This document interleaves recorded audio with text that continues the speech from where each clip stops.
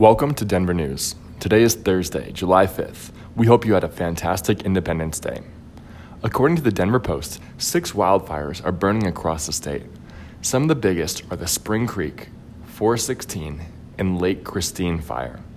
The Lake Christine fire was started by a 23-year-old man and a 22-year-old woman, according to the Aspen Times.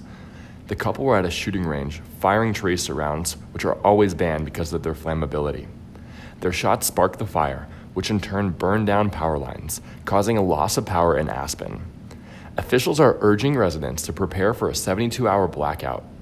These officials also estimate that the fire could burn for several weeks. It has already scorched 2,700 acres. In sports, the Rockies finally got a sweep. They won their fireworks game last night against the Giants 1-0. Tyler Anderson was once again fantastic on the hill, pitching 8 innings and allowing just 2 hits.